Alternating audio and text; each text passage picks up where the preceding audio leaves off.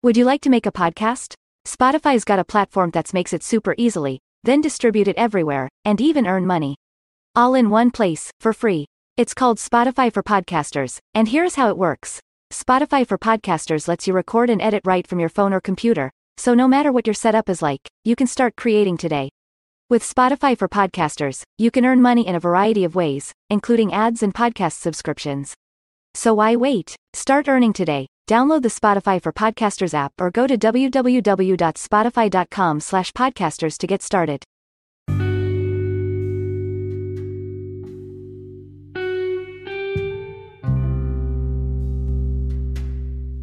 Hello, this is Life Points with Rhonda, your life coach.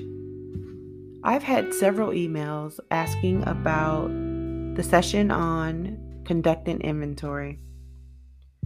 So without further ado, I'm going to go a little bit deeper. I know that your time is valuable, so let's get started, okay? Relationship inventories are powerful tools that will change how you view your most important resources, people. Without being cynical about it, free yourself to honestly map out who you have in your life, asking yourself how important they are to you and whether or not they need improvement, no work, or severing. An organized written relationship inventory is a necessary part of making major changes in your life.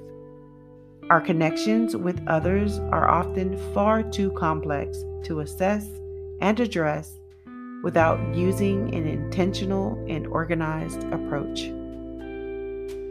How to conduct your relationship inventory? Well, they should be comprehensive, written inventories organized by type. So you will create a document that you'll save on your personal phone, tablet, or desktop computer where it is easy to access when you need it.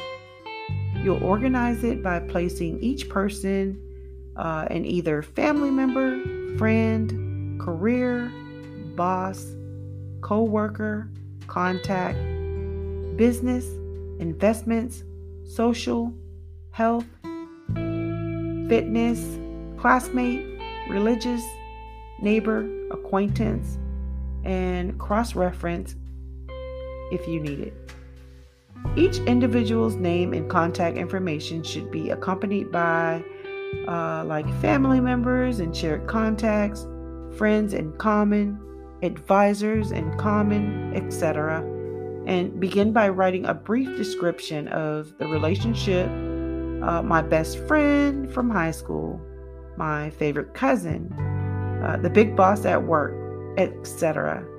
Write one sentence that reveals your goal for this relationship, answering this question: what is my purpose for maintaining this relationship?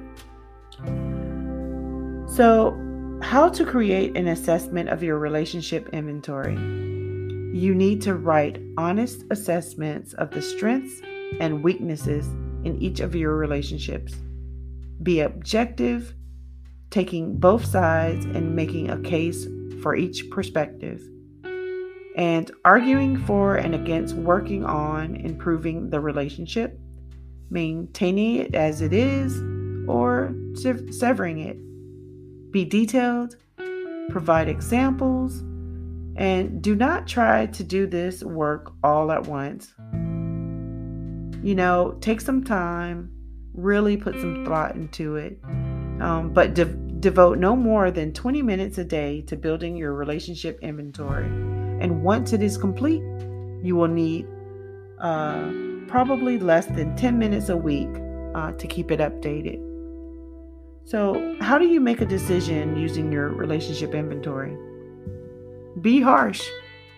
Be harsh on others and with yourself. After making sure that your assessments are thorough, exhaustive, and accurate, determine to make the hard decisions. You may need to devote more time and energy to improving a relationship that you aren't looking forward to working on. You may find yourself needing to improve relationships with one or more people that you don't like, You may need to sever the relationships that will be very difficult to sever, and some that you are afraid to sever. You must prepare yourself to make tough decisions. You can afford to be charitable, forgiving, and merciful in some cases, but you cannot save everyone. You do not have time nor energy to carry too many relationships that are not in your best interest. You should limit your charity to no more than 3 relationships that do not benefit you, and only 1 relationship that may hurt you. And these only if you're strong enough. You should not be in any codependent or abusive relationships, no matter how much you might think that you have to stay in it. Do not put off making these decisions. Improve, maintain, sever as soon as your assessments are complete.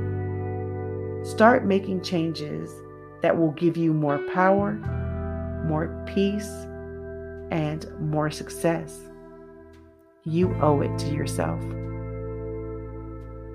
Thank you so much for allowing me to be a part of your day with Life Points with Rhonda.